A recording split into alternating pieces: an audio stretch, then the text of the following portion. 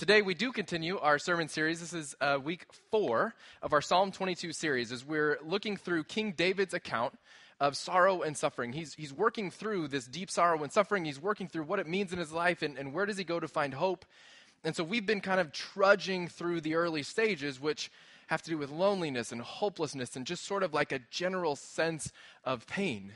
And today we move into what we're calling agency, which agency is generally just what can you do about it? What can you do? So if you have a real estate agent or you're a professional, you have an agent that they work on your behalf, they're representing you and they help do things on your behalf. The same is true when we have our own agency, when we possess moral agency or physical agency, we are doing things on our behalf. And so today what we're talking about is what can I do about it? Yes, I can be lonely. Yes, I could be sorrowful. Yes, I could be suffering. But what is there left for me to do? And so before we launch into the scripture and what we do about it, I want to make a special note that next week we have an opportunity for you to do something about it practically. Part of this journey for us as a church is not only learning in and ourselves, like what is this all about and how do I deal with this in my life, but Dr. Carissa Watt, who's a clinical psychologist, in next Sunday night at 7 p.m. is going to be delivering really expert advice on what does it mean to walk alongside the grieving. What does it mean to walk alongside those in our lives that may be struggling? And what I promise you is if you don't know someone who is struggling, you will, A, through this lens, begin to see someone who might be, and B, you will learn whole new ways to walk through your own struggles in the future. And so that's up there for you. That is for everybody. We are having childcare here, so there can be no hurdle. We want there to be no hurdle for you coming, spending about an hour. We recognize it's a school night. And so spend about an hour here. We'll have a question and answer as well, and we'll have an anonymous way you can turn in questions. And so if you go, gosh, I have some questions about how this works or what I should do or what should you say, you can write those down, and we'll actually get those answered by a professional, have some other resources available. So we want to make a really practical end. So when we're done with this sermon series, we don't go, now you know. We go, now here's a way to start practicing what this means in our lives. And so that's there for you. I want to make sure that's very, very clear. I would encourage you to be here. I will be here. I cannot wait. On we go. So today we're talking about agency. And so the question we're really asking is, what does it mean, though? What can we do? What can you do? What can I do when we're in sorrow and we're in suffering, when we're in trial and we're in grief? Then what? And I would argue that in the midst of deep sorrow and suffering, what we're really talking about when we talk about what can we do, we're actually talking about the cultivation and the maintenance of hope. The thing that the sufferer can do, among all the things we can't do, all the places that circumstances have us and situations are out of our control, and we can't get our hands on the thing that is causing us pain, the one thing we can do is cultivate and maintain hope. Hope is like a campfire. So if you set a great campfire, it's only a matter of time before it begins to dissipate, before it begins to die out and the embers die out and the logs are no longer logs and now they're ashes and your campfire goes away. And hope is much the same. That it's something that requires our constant attention, our constant maintenance, and our constant cultivation to keep it going. And what happens is in our seasons of great sorrow, it begins to fade. And then the fuel for hope is burned alongside of it. And so that additional diagnosis or that one more bit of bad news or that one more estranged relationship or that one more day of silence, whatever that is, begins to continue to erode our ability to see that there's any hope in the situation at all. And what the fire requires, what our hope requires, is constant renewal. So, what we're going to talk about today is the way that our past gives light to our present, the way that the past gives light to the present. We're also going to talk about the way that a promised future lights the path ahead. And so how does the promised future light our path as we go? And then finally, we're going to talk about a hope beyond imagination. We're going to start, though, in Psalm 22, where we've been all this month. We're going to put it on the screen so you can read along with us, and we'll be in Psalm 22, starting in verse 22. King David writes this: I will declare your name to my people. In the assembly I will praise you. You who fear the Lord, praise him. All you descendants of Jacob, honor him. Revere him, all you descendants of Israel. For he has not despised or scorned the suffering of the afflicted one. He has not hidden his face from him, but has listened to his cry for help.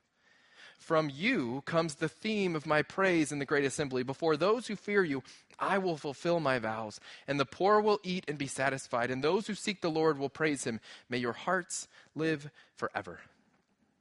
David makes this pivot in this section of the text, in this section of the psalm. There's this pivot from the loneliness and the sorrow and the suffering and the hopelessness and the pain. And all of a sudden, he starts to talk about two things. First, he uses this forward-looking language. I will declare, they will praise you. This will, future tense, shows up.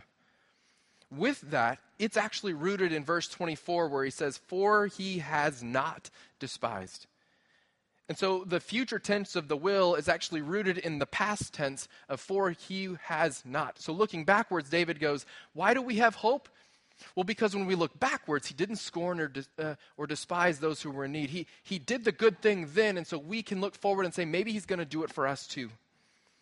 David gives us a call to remembrance, to tap into our memory to find hope, which is counterintuitive because memory is often the place we go to find greater despondency. Memory is often the place we go to find greater despondency because if you're in a trial, memory is where you remember how you got there. If it was a series of bad decisions or it's a series of bad choices or it's a circumstance you maybe could have avoided had you just turned left instead of right that day, I never would have gotten here. So memory has a way of reminding us of the way we got into trial. It also, memory and your mind, when you come into your mind's eye, there's two different paths there that are also unhealthy. And one is you reminisce about the way things used to be before this came upon me. Or you fantasize about what could be if I weren't stuck here. And so we reminisce and we fantasize and then we kind of walk through how did I get here in the first place? And in all those places, we're just sitting in our memory. And yet that's what David says we're to do. If we root ourselves in the past, there may be hope for the future. The book of Lamentations in the Bible says this, the thought of my suffering and homelessness is bitter beyond words. So he's looking backwards. The writer is looking backwards and says, the thought of my suffering and homelessness is bitter beyond words. That's what it feels like to look backwards. I will never forget this awful time as I grieve over my loss. Verse 21, yet I still dare to hope when I remember this. So the heartbreak we're seeing as he begins this passage, the heartbreak is unforgettable. The wound never really leaves him. Anybody who's walked through deep sorrow and suffering knows this. When we look backwards, we can re-experience the pain afresh. And yet he says, in our remembrance, there is a hope. He says, when I remember this, and then we continue in verse 22. The faithful love of the Lord never ends. His mercies never cease. His great is his faithfulness. His mercies begin afresh each morning. And I say to myself, the Lord is my inheritance. Therefore, I will hope in him. So looking backwards, it's great pain and there's great grief. And gosh, when I think of my homelessness and my affliction, how terrible was that? And yet I find hope not in looking at my situation. I find hope in looking backwards, seeing that God has always been there. That his mercies are fresh every morning. And notice he says, the Lord is my inheritance. Therefore, I will hope in him. He's not rooting his hope in himself. In the book of Lamentations where we lament, this is the place where sorrow lives in your Bible. The hope is not found in fixing the problem we have. The hope is found in fixing our eyes on Jesus. And it's a whole other thing because we look for fix after fix after fix and it isn't there. So the writer says, not only do I recall heartache, but in recalling I find hope. That God is faithful and he's rich in mercy and he's abounding in love. And maybe that stirs something inside of us. Charles Spurgeon says this, he says, there's no need for God to create a new thing upon the earth in order to restore believers to joy. If they would prayerfully just rake the ashes of the past, they would find light for the present. Think about this. He says, there's no need for God to make something new to bring you joy in your future. You're in sorrow, you're in suffering, and you go, gosh, if we just get a new thing, God, if you would just give me a new joy or a fresh breath, maybe I could make it through to tomorrow. And Spurgeon says it isn't that. It doesn't require anything new to restore us to joy. What actually it requires is for us to prayerfully rake the ashes of the past back together. And in doing so, we will find light for the present. What does he mean by this? When you have that campfire that's going out and you begin to pull the bits together, you pull the ember here and you pull the bit there and that little hint of a flame, and you start putting those things together and you give it a little blow, what happens? Fresh fire. Fresh fire. To which you might add the fuel of hope on again. But the way that we rekindle the fire in our souls, the way that we find the hope again is by going backwards and finding those bits of grace and finding those bits of mercy and finding those bits of goodness and bringing them back and then giving them a little gentle blow until that fire rekindles. Pull together the embers of the past promises kept. Rake together the smoldering bits of hope before they go out. In a sense, going backwards, we then pull forward the ancient flame that was already lit within us. What past graces do you look beyond as you sit in hurts? Better way to say this is, what hurts do you have that you can only see because you're willing to look past the grace that's been given? What things do we avoid looking at the positive side because the negative side is just where we only place we know to sit these days? I remember my sister, who died at the age of 25. When she was 11, she got diagnosed with sort of a mysterious illness that all we knew was she needed new lungs. At 12, it was decided she needed them desperately, and so they said, we're not waiting for anybody. We need a living donor. And so we told the story 100 times. We go through the process. A few of us, my father and I, end up qualifying, and we give her lungs. But I remember in her critical state, she was on her deathbed. I made a vow to God, and what I thought I was doing is making a promise with God, but that was just me. And I said, Lord, I am 19. I was 19 and she was 12. And I was giving up my lung. And I said, I don't know, this doesn't feel all that safe, and it feels a little bit scary, and it's a little bit dangerous, but if you'll just give her until 19, I'll do this for you. What I wanted was for her to at least get to my age. Because I thought, it's not really fair that I got to live till 19 and she wouldn't. So if she can just get here, I don't care what happens to me. Just get her to 19. It was hard to swallow that her life was cut short at 25, and yet she had made it to 19. She did the thing that I asked God to do for her. And the reality was the program that she was in, at Children's Hospital of St. Louis, they were doing living donor transplants for children. And the program that she was in, the next 3 children that went through, all died within the hospital after surgery. So much so that they had to shut down the entire program to rethink the medical ethics of the program itself. And yet she lived. Not just to 19, but to 25. And so I had to have this moment in her loss where there was part of me that was embittered by this, and part of me that was asking the same questions we all ask, which is, why? How is this just? That there was an unearned punishment in a life of suffering. How is this okay? And yet on the other hand, I knew that we had been incredibly graced with something we didn't earn. And so my prayer began, Lord, let me be thankful for the years that you gave her. Let me be grateful that you kept a promise that I made on your behalf, which is the thing only God can do. Let me be thankful for all of the little things she got to experience as a result of her life being elongated just a bit more. And so the 12-year-old that thought for sure she was dying got to have a first kiss. Got to tailgate at college football games. Got to come to faith in Jesus. Lord, let me not be embittered that you gave her life that she might live that life. Because as I looked at it and I considered in her memorial service in a packed out room with 1,000 people, the lives she touched, the friendships she kept, it occurred to me what a wild insult it was to look at God and blame him for allowing her to die without crediting him for allowing her to live. That there was a true life that she had been given and a zeal with which she lived. There was a faith that she carried to attend her baptism. These things were these incredible graces on the journey with her. And to simply carry bitterness is to ignore all of the good things that God provided. And so in that moment, what we were required to do is rake together the ashes of his goodness and grace, rake together the ashes of good memory and of grace and of things unearned, and bring them back together and blow on them for a bit and see the fire of hope is still here. And though she is lost, she lived. This is hard truth for us. Church, we are promised nothing. Scripture even says that what we earn with our life, what we earn with our days is death. And yet we shake our fists at the sky and we say, how could you do this to me? How could you cut that short? How could you ruin this thing? How could you allow this to fall apart? The writer of Lamentations says, great is my inheritance, great is his faithfulness, great are his mercies for me. All of those things are not in us, they are from him. And so as we shake our fists at the sky, we have to recognize on the other end that everything good in our life comes from God as well. And so we rake together the ashes to find just enough to kindle a new flame of hope from the ancient fire of God's goodness that preceded us and will outlive us. So that's how the past can inform our present. Now, the promised future lights a path ahead. The future then lights the path that we're on today. 10 times in the final 10 verses of Psalm 22, David uses the term will. This future tense verb, I will, we will, this will happen. This will, it's a pivot to the future. After all this pain, now we can talk about the future and it's going to be okay. And where they are, this future is actually rooted in the past promises that God has kept. So David keeps making these confident statements about the future because he's rooting them in a promise-keeping God and in a securing God and in a rescuing God.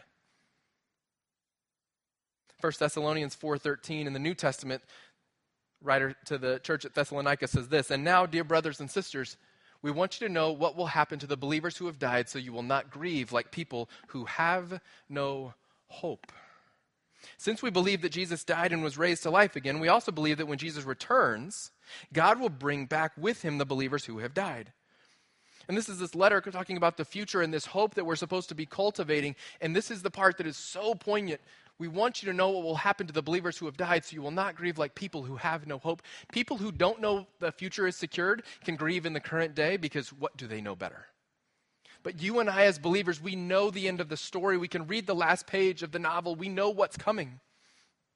When victory is assured and salvation is enshrined and you and I have an eternity secured, then you and I can look at the end of the story and go, this is going to be okay. And in that, we then cultivate hope, not as those who have no hope, not as those who don't have the Holy Spirit to guide us and direct us and remind us of who we are. We do not grieve that way. We grieve as people who know that there is a better day coming, even when this is the day I wish would go away. Hope for the present is based in the past, and hope in the future lights the path ahead. We have a hope in a God who has saved us, past tense, and a God who is saving us, present tense, and a God who will save us, future tense, and a God who has redeemed, is redeeming, will redeem.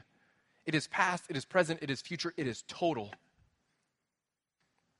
It all sounds nice, but in the midst of sorrow and suffering, the honest question right now would be, yeah, that's all great and all that, but how does that help me today? That's a nice sentiment, but I don't feel better.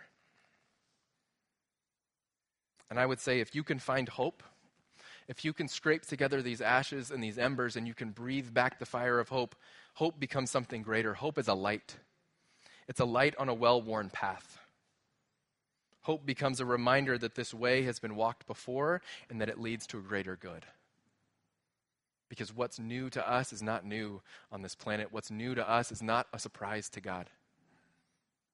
When I was a missionary in South Africa, my first year there, the guy came into our office at one point and he says, "Hey, you're going on a mission trip with us." And I said, "Well, that's funny. Joke's on you because I'm on a mission trip and I'm already here. So what do you got?" He was like, "No, you're going further." And I was like, 10,000 miles feels like it's far enough. And he goes, "A little further. You're coming with us. We already talked to the pastor. Already got it covered. It's already paid for. You got nothing to do but show up. So you're coming." And I was like, okay. So we go from Johannesburg, a city of 10 million where I'm very comfortable, into the bush, into the wilds of Africa, into the Africa you have seen on your nature documentary, into the rolling grass, yellow and green grass hills with the occasional acacia tree, that umbrella on the savannah, in the worn dirt paths and the thatched roof houses with mud walls. This is the Africa we were going into.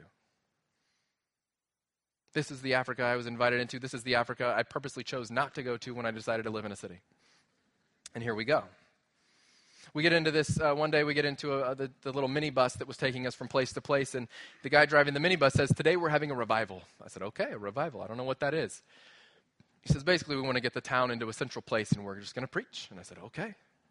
What do I do?" And he goes, "Well, you're going to be one of the inviters." And I said, "I don't know what that means either." And he goes, "Well, we're going to drop you off, and then you're going to invite everybody you meet on this path, and then when you get to the end of the path, you'll find the school, and that's where we're going to do this thing." And I was like, "Why at the school?" And he goes, "Because it's the only building with a concrete floor. So we're going to go there, and it's a few miles, maybe more. We're not really sure. But what the local told us is if we drop you off here at this path," and now I look out the window and I realize we had stopped, and he's pointing at a path. "If we drop you off at that path and you just follow that path, eventually you'll hit the school." And I was like, "What does eventually mean?" "It's like 9 a.m. And he's like, "Well, eventually." I said, "Well, what time is the revival?" And he goes, "Well, time, you know." Ooh. "Okay. Can you give me an estimate?" He goes, "Well, after dark." 9 a.m., after dark. And you can't give me a time. And then he laughs, a big, hearty South African laugh, and he goes, you Americans, you have all the watches. We have the time out. And I was like, oh, here we go. So the door slides open, out onto the path we go. Me and this bullish-looking white South African man named Graham. He had a big mustache, and he looked like a water buffalo just walking along the path. And it's me and him, and on we go. And we start walking this red dirt path. And it's one of those paths that you can see when you're on it, but if you get 5 feet off of it, you'll never find it again because the grass is swaying back and forth, and the lions are mauling people left and right. This is what I'm thinking. And you know when you hold up a vinyl record, if you hold it like here, vinyl records, these are, never mind. Okay, so if you're over 40, if you hold up a vinyl record or under 25 because it's cool again, it's just a piece of black vinyl. It's just like plastic, and you can kind of see it's a circle and it's black. But when you get close enough to it, you notice that there's grooves in it. And then if you get even closer, you can see that the grooves are really specified because that's what makes the sound as the needle passes over. And this is what this path was like, is if you got more than 5 feet from it, you don't even know it's there. But once you're on it, you're like, hey, man, this thing is good. It's got grooves in it, and it's been walked before. And so we walk. And from one spot to the next, from one random villager to the next, and we walk, and we walk, and we walk, and eventually we stop, and we rest, and we eat. I had 2 mangoes and a bottle of water for the day. That didn't go very far, but we did it. We kept walking. It started getting dark. Dusk falls. I'm pretty sure that that's when lions start hunting. I've seen a couple nature documentaries. This is not the kind of place where you make the lions joke because the people in the village would tell you that, no, my brother got killed by a lion, and you're like, uh-oh. Okay. I'm terrified of snakes. Now I'm terrified of lions. I'm walking with a water buffalo. I don't know what to do. And it's dark. Darker and darker it gets, and I start going, man, I don't know if there's actually a school on this path. I don't know where this path even goes. Did we miss a turn? He goes, no, there's no turn. It's a path. It's like you just keep walking. And I really felt a low-level anxiety creeping in. The moon was high, and it was early for the moon to be out, but it was high, and it was early, and it was bright. And it kind of illuminated this path, and this red clay dirt almost glowed under the swaying dusk of the grasses. We just kept walking. And what happened is my anxiety began to be taken over by this confidence in history. Well, they told us that this path will lead to the school, but more than that, the fact that there's a path here tells us it has to lead somewhere. And even though I've never walked this path before, I'm sure that if I just keep walking, I'm going to hit something at some point. Even if it's just someone's house that I can stay in for the night so we don't get eaten out here, but this could be okay. And so all of a sudden what I recognize is my present and my anxiety in the present and my hopelessness in the present was just because I hadn't considered the past. That foot after foot after foot had fallen on this red dirt path, and eventually it had been worn smooth. And so the fact that it had been worn smooth told me that there was somewhere it was going. This was the way. So even when we couldn't see more than a few steps ahead, we knew that someone had been on that path before. We knew that there was a destination. The past promised me that it wasn't a dead end. And the future was illuminated by a light from the heavens, placed by God from the beginning of time. And it wasn't lost on me in the moment that my confidence to take another step was based in the fact that someone in the past has taken a step, and my confidence to see where that step was going was based on a future that was enshrined by God at the beginning of time by putting the moon in the sky. And I thought in this moment, all of time is kind of crashing together, and what it's trying to tell me is to stop worrying and take the next step. In sorrow and suffering, we all walk in the shadows of darkness. Eventually, we got to a mud-walled school. And about 75 of the people we had seen that day were already there, and they didn't pass us on the path, so I don't know how they got there. But they beat us to the thing. And the guy greets us at the same van that he dropped us off with, and he goes, see, wasn't that fun? That wasn't so bad. And I said, if you ever do that again. What we recognize is that in sorrow and suffering, we all walk in the shadow of darkness. We all walk on an unfamiliar path. It wouldn't be painful if you'd done it before. It wouldn't be painful if you knew where it was going. There wouldn't be anxiety if you already knew the outcome. The past reminds you that it's not a new direction, even if it's new for you. One of the silly things people would ask us when we told them we were moving from South Texas to Northwest Ohio was, how will you handle the winter? And we'd be like, what do you mean? And they're like, well, it snows a lot. How will you survive? To which we said, I don't want to do a geography lesson, but tens of millions of people live above this latitude, and they seem to have figured it out. And they would scratch their chins and go, that is super interesting. People live up there.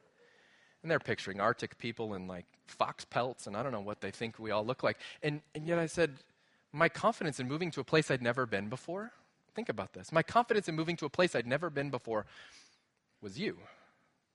Because you've walked the path before me. And so when I don't know what a snowblower even is, you showed me the way on the path. When I don't know whether today is the day that you're supposed to scrape the ice off the driveway, if you're supposed to let the snow sit another day, or if it's going to melt, or what do? I would text people and say, what do I do? And they'd say, it's only 2 inches. You need to go back inside your house. And I'd go, oh, I didn't know. My confidence to live in a place I'd never been before and walk a path I'd never walked before was the fact that you walked it first. My hope was in you. My hope was not in something I could figure out. My hope was in the fact that in the past you'd already done it. And there has to be something there for us, because the future is a promise that the way is good and the destination is worth the journey. When we consider this in a biblical context, the future that God promises, the future that is in your scripture, the future that when you turn to the last page, it says there will be no more sorrow, no suffering, no shame, no pain. The future there is a promise that the way is good and the destination is worth the journey. And so even wherever you are on the path, if you go, I don't like it here, the promise should light the way and say it's worth putting one foot in front of another. It's worth claiming victory in the little acts of faith along the way. When people come to my office and they go, what do I do? I'm stuck in this place. I'm stuck in this rut. I'm stuck in this marriage. I'm stuck in what do I do? I'm stuck in sorrow and suffering. What do I do? I put them back on the path. That's all I know how to do. I say, well, start tomorrow and wake up and then shower and eat and dare to hope again. Ask God to bring a little bit of hope back. Rake the ashes. And then the next day, wake up and shower and eat and dare to hope again. And the next day, wake up and shower and eat. Make the next right choice. Take the next right step. Find the path and follow. And even though we don't know where it goes, because I've never been on that path either, what we do know to be true is that the path ends in a good spot. So take the next step. Read of his promises. Pray for his relief. Remember that Jesus precedes us on the path.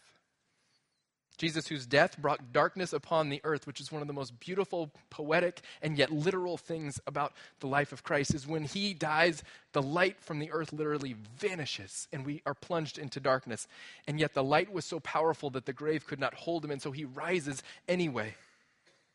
When sorrow and suffering push us to paralysis, we pray for enough strength to lean into the light.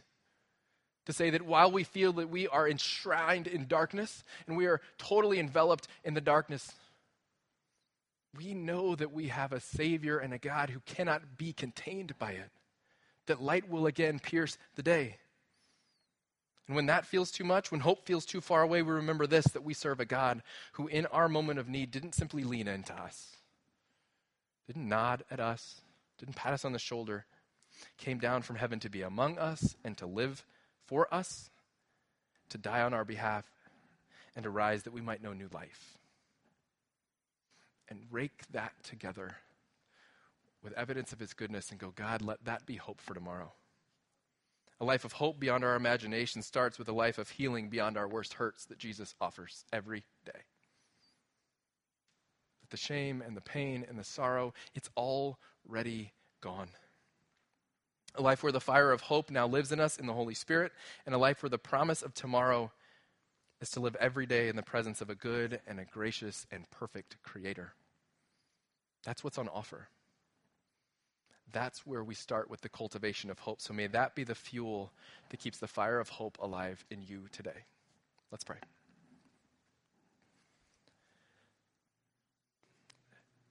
Heavenly Father, we are grateful for your promises. And Lord, I would confess that often in trial, I'm quick to see the ways I feel let down, and it takes me forever to recognize the way that you have held me up. Lord, as we walk the path together as a community, as we individually and then collectively walk this path, Lord, I pray that you would give us the strength and the faith to walk it well. Lord, that you would illuminate our steps in front of us, that you would give us a hope for a new day. God, when we can't see the outcome of something that we are struggling in, and Lord, every single one of us is struggling with something. Father, I pray that the beauty of the past, the evidence of your goodness and your grace, that those things would fuel our hope, and that the light of the future that you've promised would give us just enough that we might take one more step, that we might do one more day, asking for your presence, asking for your relief, ultimately, Father, asking for your total healing. God, you overwhelm us with the way that you rescue. I pray that we would rest in that today. In Jesus' name, amen.